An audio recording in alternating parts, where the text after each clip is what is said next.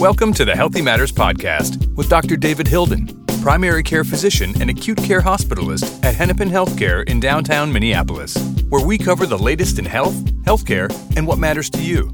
And now, here's your host, Dr. David Hilden. Hey, everybody, and welcome back to the Healthy Matters Podcast. I'm Dr. David Hilden, your host, and this is episode 20, and we're going to talk about something that I hope is of interest to, well, all of you. Food. But we're going to take a different perspective on food, and we're going to talk about the relationship between food and health in ways that maybe, just maybe, you haven't thought about before. To help me out with that, I got somebody who knows a great deal about the topic, Dr. Kate Shafto. She is general internal medicine physician here with me at Hennepin Healthcare in downtown Minneapolis. Kate, thanks for being here. Thank you so much, David. It's a pleasure. What is the connection, or why does it matter what we eat? I love talking about this, first of all. So thank you for the great question to start this off and the invitation to be here. It's really a delight. So food is something we interact with many, many times a day and every week and every month for every year of our lives. And for that reason, it is one of the things that has the most impact on our health because of the frequency with which we interact with food. And food has become really complicated in our world today. We have a global economy, a global food system, and we have a lot of layers of that food system that we aren't seeing day to day. And so food has become more complicated because of those different layers that aren't visible when we go to the grocery store.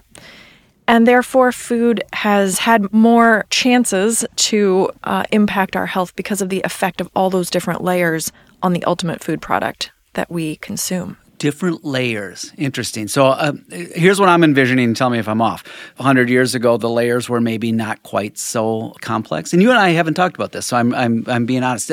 Back in the day, 100 years ago, you had a product that was made and you lived very close to probably the place where it was produced, and there weren't all those layers. Is that what you're getting at? Exactly. So 100 years ago is probably a very accurate estimate about when things started changing to a more industrialized food system. But ask your grandmother, if you have the good fortune to have a great-grandparent around, they will tell you a very different story about where their food came from. They remember when their food came from the farmer down the street. They remember when the cows all got sick, and so then there wasn't cheese that month or year. And they'll tell you about how they knew the person that raised the chickens and how they didn't have things like maybe coconut because coconut wasn't exported all over the world like it is now. And we expect it all year round, and avocados all year round and everything. Exactly. And so it's very strange now in the large scope of history that we have avocados all year round in Minnesota. And we have the same array of produce and then also the same array of all the canned goods and packaged goods all year round. And so what happens then is that people eat the same thing all year round, which has never been the case for humans until the last probably 50 or 30 years. Yeah, and if I want a mango, I can go get a mango today, and I live in the frozen tundra of Minnesota, and I can have that year round. So why does that matter for our health? So when food has been harvested in Argentina and flown, shipped, transported all the way to Minnesota, it has been picked at a point in its life when it wasn't ready to be picked, or it was picked when it was ready to be picked, and then by the time it gets here, it is not in good shape, and then it's wasted. And so that contributes to food waste because of all of the transport and all the production issues all over the world. There's a ton of food waste. It's estimated that a third of food is wasted. A third of the food produced in the world is wasted. So that contributes to all kinds of things in the environment, which then impacts our health. Other ways that impacts our health is that the cost of transportation is mostly paid for by the people who are the most vulnerable to climate change.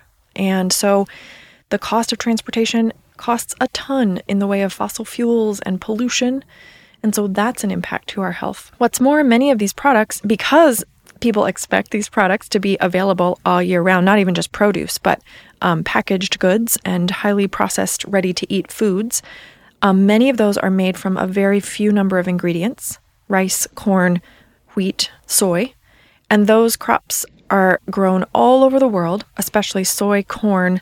I'll just focus on soy and corn, are grown in monoculture. So that means that there's vast fields of corn or soy. They are genetically modified organisms, which goes by GMO. And they are specifically, that means that those seeds have been modified so that they can resist pesticides, which are sprayed heavily so that everything else dies except for that plant. But the pesticide residue or the traces of pesticides still stays on that food.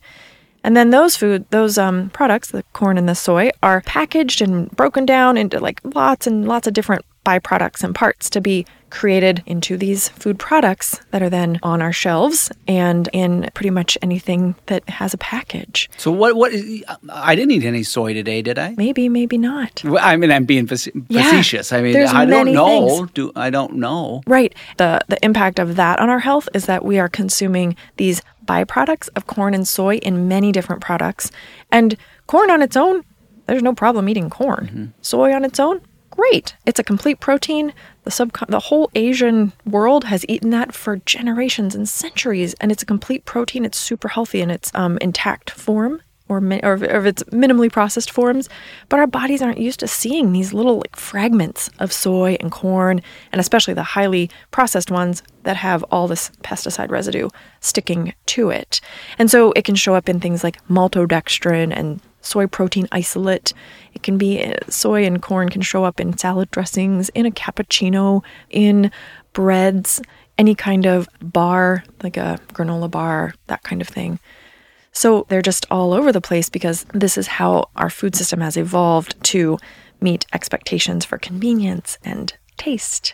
And the lack of diversity of the foods that we're eating the same thing year round, means that we're not getting a diversity or a variety of foods. Why does that matter for an individual? I get it that it matters for the planet. Absolutely. So an individual's diet being diverse is super important for our gut, the health of the gut microbes that our life depends on. Are you going to start to talk about poop and bacteria now? If you want me to. Yeah. Is that what you mean? That's exactly what I mean. So we have this amazing collection of microbes in our intestines, on our skin, throughout all of our membranes and tissues that are really what our life depends on. We have more of those than we do of our own original cells. It's an amazing field of exploding research on the gut microbiome. And those microbes are absolutely dependent on what we eat. And the diversity of what we eat keeps them healthy. And it provides the right nutrients to feed the quote, good bacteria, the good microbes. When those microbes are only exposed to a very limited number of food products, in addition, if they're exposed to pesticides and other toxins and plastic residue and all this other stuff that ends up in our food, then it kills off the good bacteria and the what we call pathogenic or harmful bacteria. They can outnumber the good bacteria. So that seems to make sense to me. And as two doctors, we know that there are infectious complications of the intestines, and people maybe who are listening have heard of that.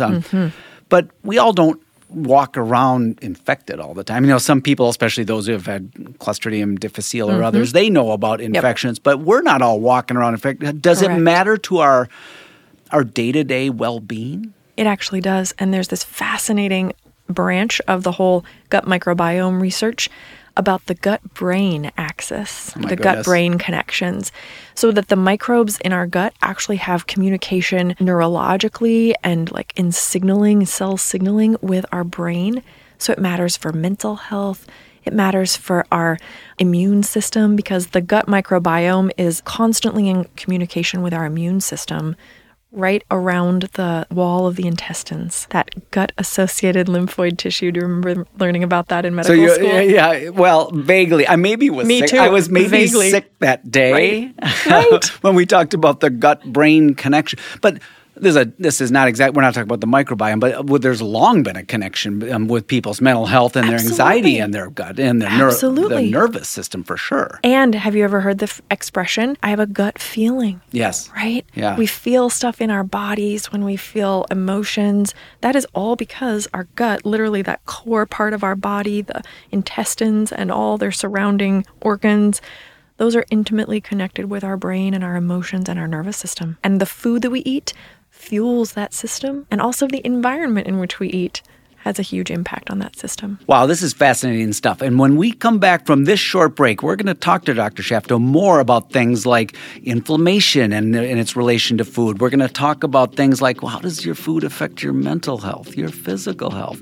How does it affect things like people's ability to manage pain in their life? All of this and more when we come right back after this short break. Stay with us. You're listening to the Healthy Matters Podcast with Dr. David Hilden. Have a question or a comment for the doctor? Become a part of our show by reaching out to us at healthymatters@hcmed.org or give us a call at 612-873-TALK. That's 612-873-8255. And now let's get back to more healthy conversation. And we're back. We're talking to Dr. Kate Shafto about food and nutrition here on the Healthy Matters podcast. Okay, let's shift gears and talk about some of the effects on individuals' health. And I mean things like your mental health, your physical health, your ability to manage stressors in your life. Take that where you will. How does what we eat affect, for instance, our mental health? It affects it dramatically. So the standard American diet is often abbreviated SAD. Oh, SAD. Okay. Yeah, the standard American diet. That's actually a term in the scientific literature. Really? It is. And the standard American diet is characterized by the things that we were talking about kind of as a result of this industrialized food production system. So lots of corn, wheat, soy, dairy, which is also very industrially produced in our country, meat, and kind of an absence or a lack of vegetables. And corn, by the way, is not a vegetable. Corn is a grain. So it's really heavy in grains, and grains are great, but the way that they show up in most of the American diet is very refined, meaning they've had the fiber taken off and they're milled down really fine into a fine white powder and then made into all kinds of goods, baked goods and pizza crusts and etc. Potatoes are also an important part of the standard American diet, and they come in not just a whole potato form, but usually French fries and chips and that kind of thing. So that colorlessness or lack of color and lack of diversity and lack of a lot of different plant foods.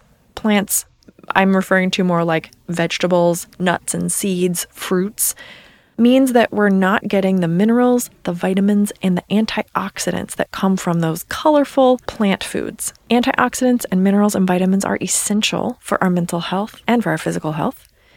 And in fact, I've seen some patients recently who have significant vitamin deficiencies, vitamin C deficiency, and had all sorts of symptoms that they were not sure what were causing. And their diet was extremely limited. And they're living here in our very modern society. They're not a sailor on an old British ship getting scurvy. Scurvy. I know. We learned about that in medical school. I was like, I'm never going to see that in my day because we have a modern food system.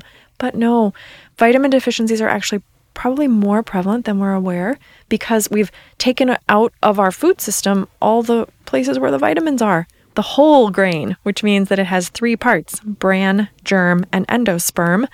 And that those 3 parts are super important for the B vitamins and some fat-soluble vitamins like vitamin E. And B vitamins are intensely important for our mental health, for our sleep, for numerous nervous system reactions, for our nerves to actually function. And so I work in chronic pain, actually. That's where I have my clinical practice from a holistic and integrative perspective. I help folks with chronic pain. And I see the effects of vitamin deficiencies and the standard American diet's inflammation in intensifying pain. And often chronic pain goes along with mental health concerns and struggles with sleep and mood and anxiety and all this wrapped together. So there's not just one dietary problem that causes one clinical problem. It's so complex and interconnected these days. In your practice, do you talk about diet with your patients almost every who are experiencing chronic pain? Yes. Yeah. And most of them say, you're the first doctor that's ever asked me what I eat, especially related to pain. Yeah, I'll bet a lot of people listening to this are living with chronic pain, and I'll bet most of them have not been asked that. Yep. And we're talking about food, but many times people don't think about beverages as a part of their diet. That is one of the places I think we have the most opportunity to intervene with our patients. And for any of you listening, you don't need a doctor to tell you this individually. You can start making changes in this today. The beverage industry is one of the most toxic industries to both individual health and our planet.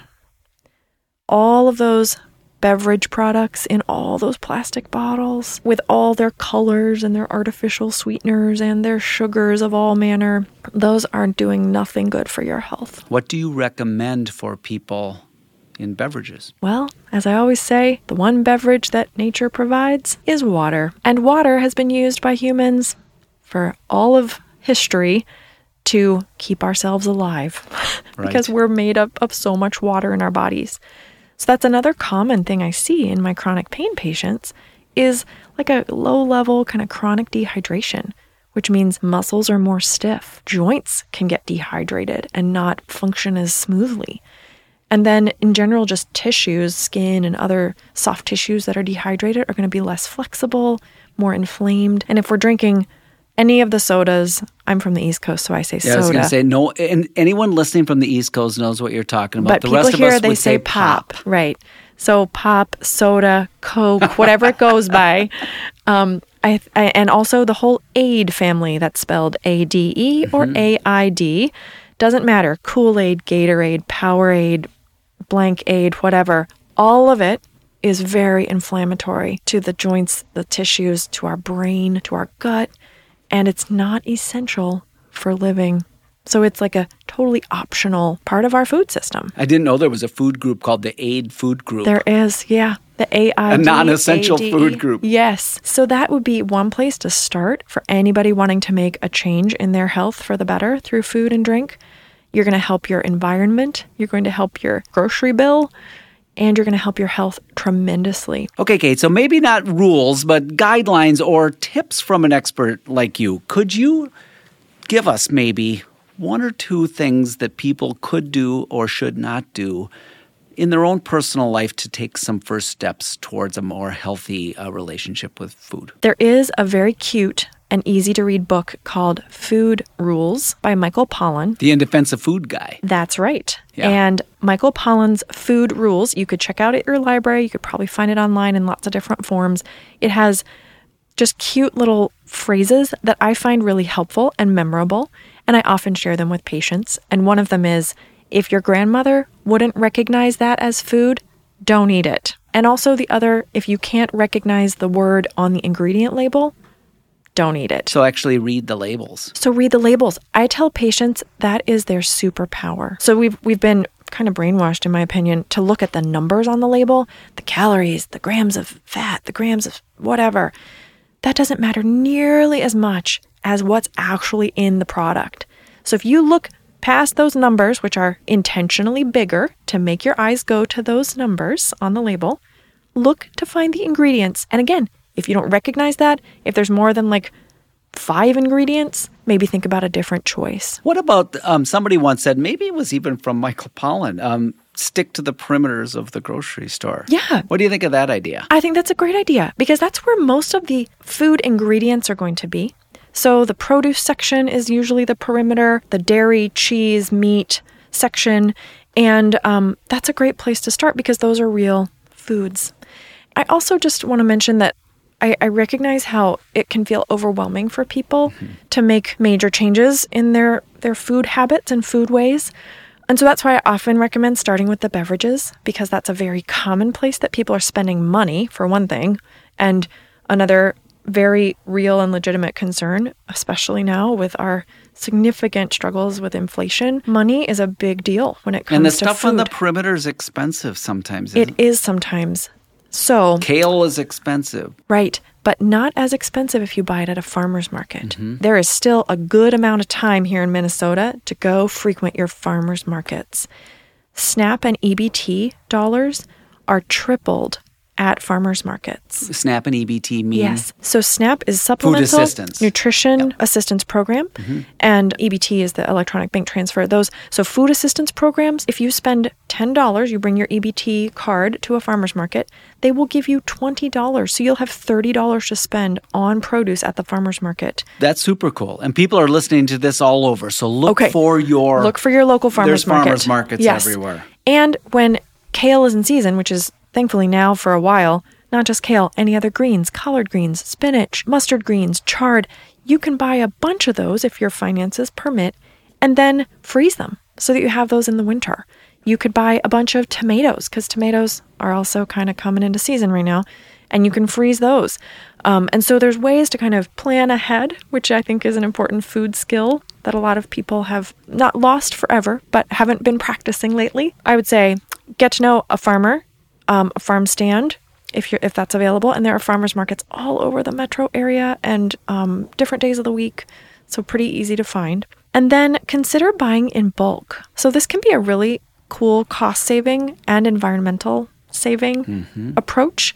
And more grocery stores have bulk sections. So you could get 2 cups of lentils or beans for super cheap, and you've saved the packaging. And the thing is, you need to know a little bit of cooking skills to be able to make those into food that you can eat. You can't eat dry lentils, but you can cook them pretty quickly. Be like eating gravel. Yeah, I don't recommend it. Yeah. So some basic cooking techniques can also make food dollars stretch and don't have to take all night or all day to make some good food. These are great tips. I have heard re-examine your beverage choices probably as number 1. I've heard number 2, buy local, and if you can locate a farmer's market and buy in bulk. Those are 3 things that most of us with a little planning, a little forethought could do. Yep. And they're also really pretty accessible resources for learning some cooking skills if that's something that you haven't learned from your life so far.